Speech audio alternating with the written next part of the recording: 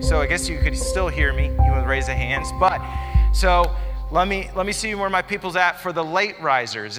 Raise your hand if you like getting up later. Okay. Yeah. Somebody's putting up 2 hands right now. Yeah. So you're awake this early. So, but yeah, you're the people that maybe look at me and go, James, sometimes I feel like you're a hypocrite because you tell me Sunday is the day of Sabbath and a day of rest, yet you have me get up at 9:30 for Sunday school and 10:30 for church. But like it's one of those things that you love to sleep in. How about where's my people at that like a hot breakfast, hot meal in the morning? Okay, you're my crowd that just loves hot food. Maybe it's eggs, bacon, and sausage, maybe a biscuit. Anybody have biscuits and gravy this morning? Biscuits and gravy? Oh man, where are my people? I mean, that's what it's absolutely delicious. How about my cold breakfast people? Are you in here? Cold breakfast. Who would just love to wake up and just have a cold bowl of cereal? Just go straight for the cereal. Yeah, me and you right there. Peanut butter Captain Crunch. And so, but we all have different flavors and different things like that. How about this? How many people are here? Where's my people here that believe we need more Jesus? And I don't just mean just in our lives, but we need more Jesus in our family, in our schools, in our workplace, in our community, in our nation. Where's my people like that? We need more Jesus. Okay. How about this? Where's my people out? Who's my cows out there? Anybody like a cow? How about this? Anyone like a buffalo? Well, we'll get back to that soon. If you guys have your Bibles, we're going to be in Acts chapter 2. Acts chapter 2, we're going to be starting in verse 1. If you're unfamiliar with Jewish customs, well, let me first begin with saying that Acts is written by Luke. But if you are unfamiliar with Jewish customs, we're about to jump into is the day of Pentecost. Now you need to understand that Pentecost is exactly 50 days after the Passover. If you are unfamiliar with the Passover is when all the way back in Egypt, when God actually was doing the 10 plagues, that the 10th one is that he told them to take a lamb, a sacrificial lamb, and you had to, after it stayed with you for a week, you sacrificed, you put the blood on the posts, and that blood is that 10th plague is when the spirit of death went by, saying that God can even protect us even from death. That as it passes by, that we can even be saved, and it's a sacrificial lamb. And so there was prophecies that not just that foreshadowed Christ, but there's even prophecies that led to Passover throughout Scripture, like that on the Passover, that the Messiah would come riding in on a donkey. And so when we celebrate and we talk about Passover, there's also Jesus comes riding in on a donkey. And so, but it happens, Pentecost, which we're going to discuss more today, is 50 days after Passover. And the reason why is Passover is actually known for the first sheaf of barley was presented to God. And so that first sheaf was presented, but Pentecost is when the first fruit from that harvest was presented to God. And so you need to understand that Pentecost is actually known for the day of first fruit. And so we begin here in Acts chapter 1. When everyone is kind of gathering. And so you got to understand that Jesus has actually died, because remember, he came for Passover, he was the sacrificial lamb, and he died for you and me and for our sins. But he didn't stay dead. He actually rose from the dead, and actually he then stayed with his disciples and taught. He revealed to many people that even though he died, he rose from the dead, and he still taught them. And then he rose up in a cloud saying, hey, wait for this gift for you. Let's wait for this gift. And he went up to heaven to prepare a place for those who believe. And so we're going to be taken off here where the disciples are gathered around. And maybe one more thing of note of Pentecost is, again, this is celebrating the first fruits. This is kind of the Thanksgiving of the Jewish holidays. This was all about getting together with family and food. So you got to understand, a lot of people gather at this time, come back to family, come back to Jerusalem, and come back to eat and to fellowship. And so here we are in Acts chapter 2, starting in verse 1. When the day of Pentecost came, they were all together in one place. They were all together in one place. Verse 2, suddenly a sound like the blowing of a violent wind came from heaven and filled, can you guys say that with me? Filled the whole house where they were sitting. They saw in what seemed to be like tongues of fire that separated and came down and rest on each of them, and all of them were filled. Say filled with me. Filled with the Holy Spirit and began to speak in other tongues as the Spirit enabled them. Say enabled. Enabled. So, as we are going to be studying this entire chapter, I do want to stress there is a few words that I believe God wants to speak into you today. Now, the whole passage is important, and I encourage you to continue to read through and study it throughout this week, but we're going to read through the whole passage. But there's a few key verses and few words right here that I believe God wants me to share with you this morning. In the first one, it says that they were all together and they were filled. But to be filled, what does that mean that we have to be filled? We need to be empty, right? The truth is I remember when I was 15 years old. And I was in the youth group. My mom was the children's director. And I'll be honest with you that even though I was in the youth group, I was old enough, I was supposed to sit in service, I looked for any opportunity I could work in the kids department so I could go back there and eat goldfish on Sundays. Because they had goldfish. It's delicious. But I remember one Sunday, I didn't get to work it out. I'm sitting in service, and I remember, just thinking of all the stuff I had to do that week with sports, school, friends, all kinds of stuff. And I remember listening for 5 minutes. It was just like he got me that 5 minutes as I was a 15-year-old, can give that attention, had me for 5 minutes. And you know what? I wanted to be a part of that. I want to be a part of what God is doing in me. I want to be what God's doing in our church and around us. And I got hyped up, kind of like in a sports team. You think of a locker room right before going out to a game. I'm like, God, let's go. Let's do this. I'm ready. And I remember praying that Sunday, saying, God, whatever you want to do this week, wherever you want me to go, whatever you want me to do, whatever you want me to say, we're going to do it this week. I remember Wednesday night, a girl came up to me in the youth group, and she shared with me that she was cutting herself. I remember going, whoa.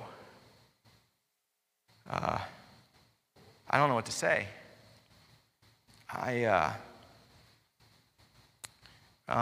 just remember going, I wish I could tell you that 15-year-old James would just wrap my arms around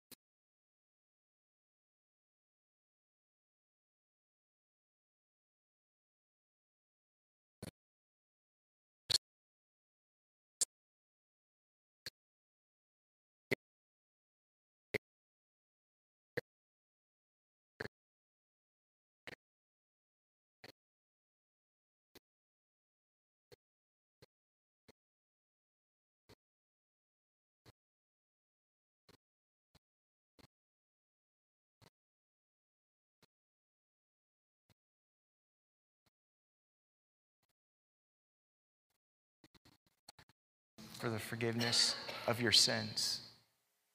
There's hope. When they said, what must we do? We have hope. He says we can repent. Repent means that we understand that we have sinned against God and we ask God for forgiveness.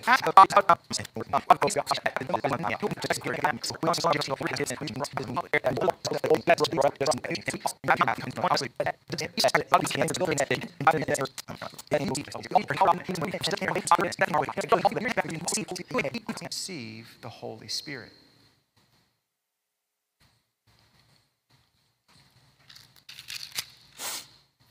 With many other words, he warned them and pleaded with them, save yourselves from this corrupt generation. Those who accepted his message were baptized, and 3,000 were added to their numbers that day. That is the first church, when the 3,000 added to their numbers today. And many people would say, man, that is a great ending. That is phenomenal that 3,000 heard and gave their lives. But that didn't end the day of Pentecost. This is chapter 2. It doesn't end just there. Verse 42, it says they devoted themselves. Say devoted. Devoted. They devoted themselves to the apostles' teachings, to fellowship, and to breaking of bread, and to prayer. Everyone was filled with awe and many wonders and the signs performed by the apostles. All of the believers were together and had everything in common. They sold property and possessions to give to anyone who had a need. Every day they continued to meet together in the temple courts. They broke bread in their homes. They ate together with glad and sincere hearts, praising God and enjoying the favor of all the people.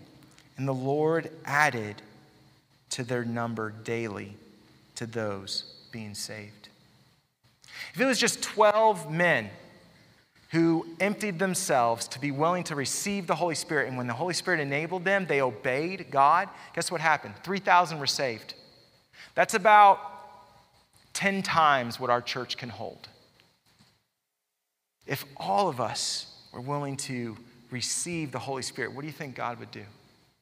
Don't worry, it wouldn't be a bigger church. We just do 10 services. We make it happen. For those that want to meet early, those who want to meet late, we work it out.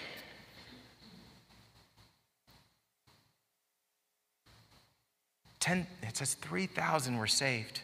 But you know what's crazy to me? Is that last part. Their lives radically changed.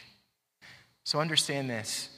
If we're willing to receive the Holy Spirit and it enables you, we're going to see radical change, not just in our lives, but in those around us. As I told you, it is known as the first fruits. And how does that apply to us today, James?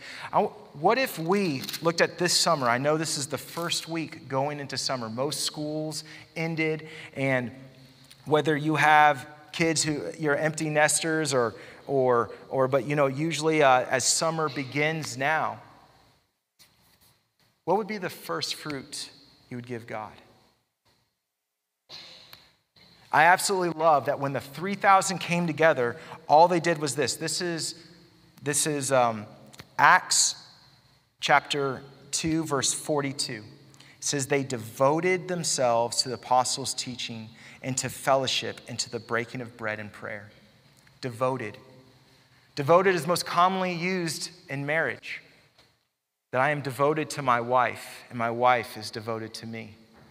Devotion is as if you emptied your cup and continued to be filling your cup with that. That it says that these 3,000 devoted themselves to the apostles' teachings, learning about Jesus. They devoted themselves to eat together, to spend time together. They devoted themselves to pray. If you're looking for a goal this summer, not just I hope you have a wonderful, restful summer. I hope that you enjoy your summer. But if you would like to grow spiritually, if you would like a challenge for the summer, then I say live out Acts chapter 2, verse 42. Devote yourselves to the teaching of Jesus. Next week, What if we plan that next week that we come together, that we intentionally plan to eat with someone from here? That you find time to meet with someone, and like I said, maybe if Sunday doesn't work with you next week, that it's finding a time, but I'll tell you what, that it's easy to fill our time, right? To fill up next week before we even know it.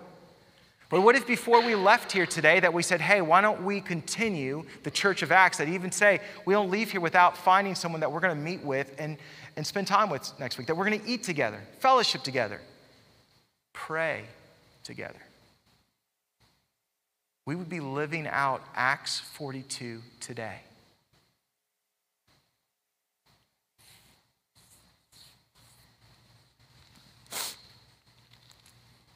I learned some interesting facts about cows. One of them is they say they can smell up to 6 miles. It's hard for me to believe that fact because I feel like that's something like dogs can do. But maybe what they can smell up to 6 miles, they can tell when a storm's coming. It's something about animals. They always kind of know, they're first to know that the weather changes or something like that animals are like the first to know.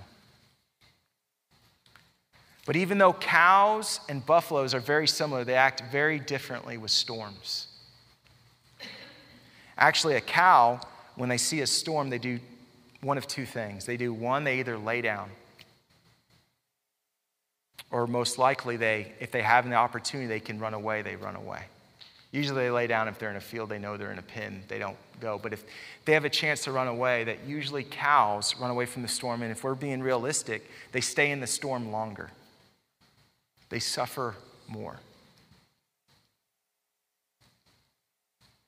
Buffaloes, as a herd, when they see a storm coming, they bundle up and they run towards the storm. They run through the storm together.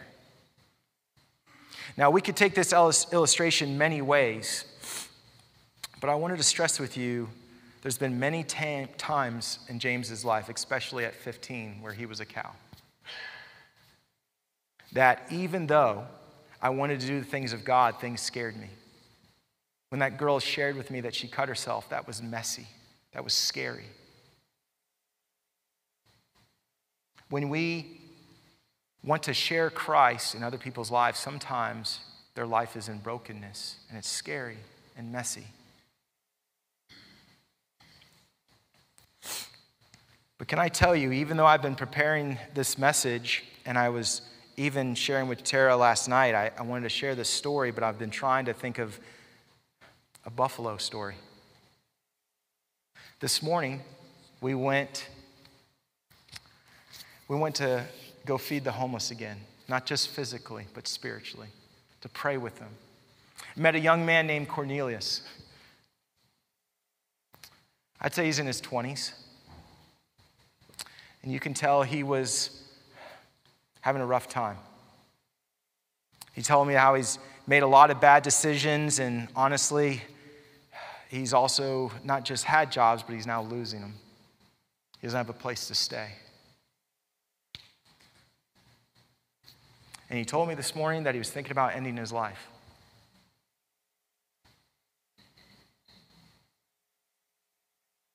That's messy.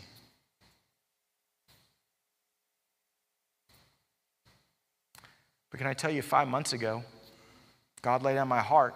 I didn't know where or why, but God said, I want you to start working with the homeless.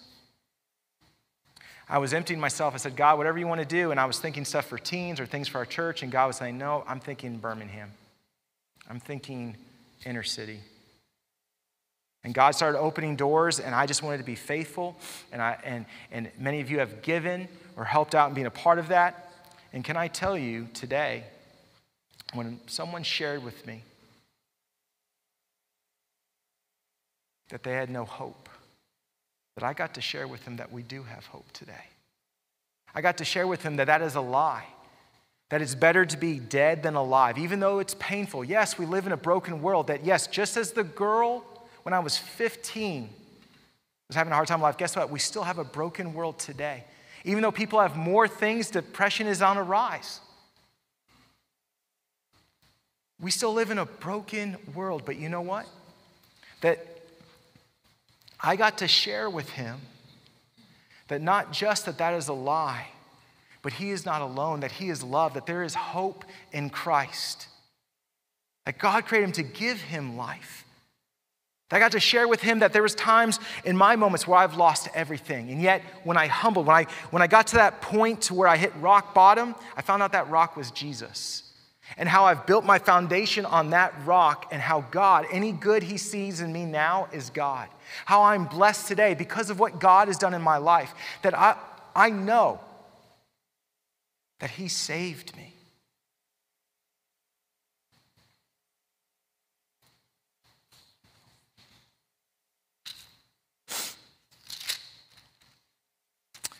If you don't mind jumping back to verse 39.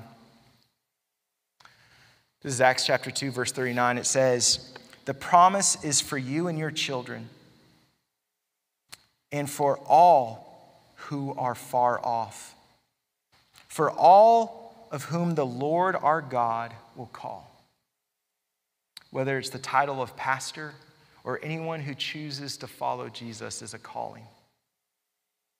It might not be a calling to fame, but it's a calling of obedience.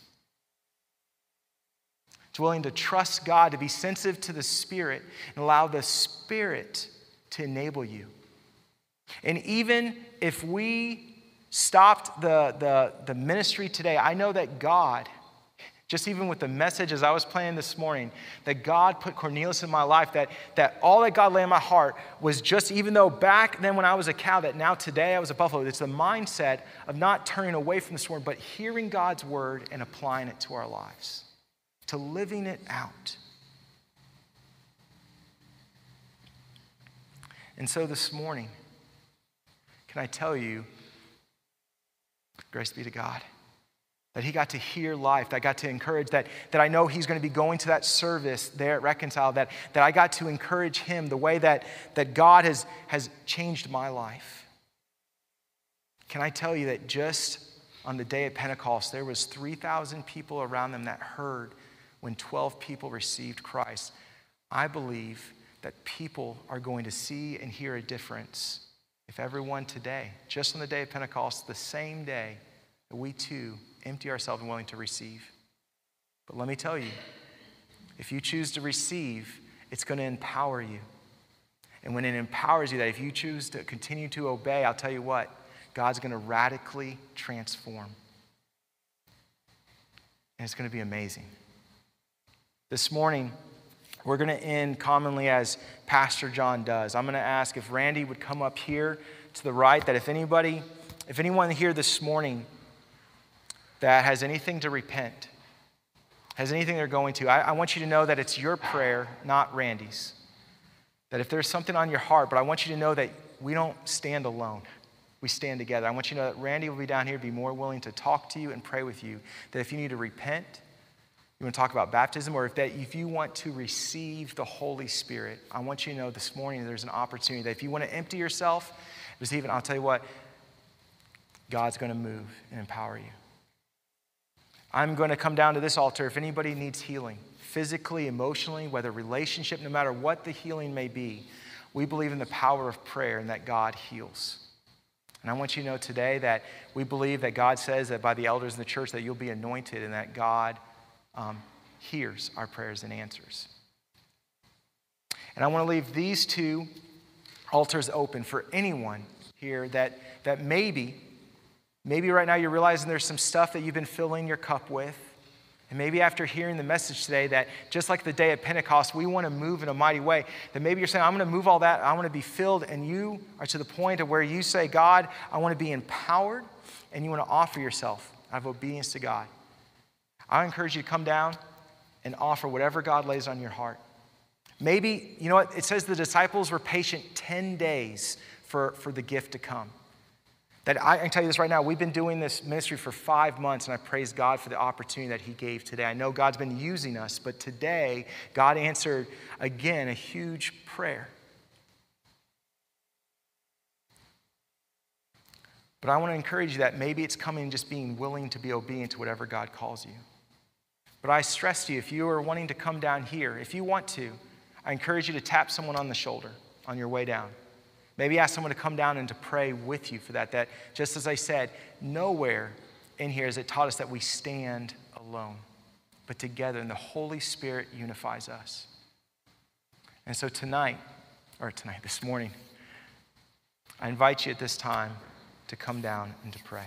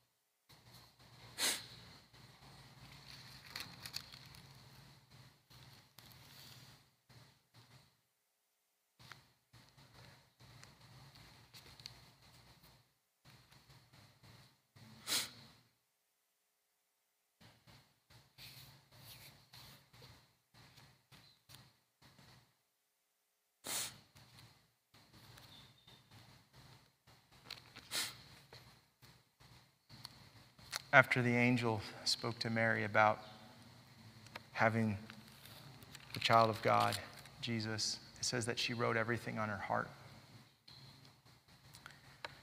As we end this morning, I encourage you that as I read this is Acts chapter 2, verse 42. I encourage you to write this on your heart and meditate as we leave this morning. They devoted themselves to the apostles' teachings and to fellowship, and to breaking of bread, and to prayer.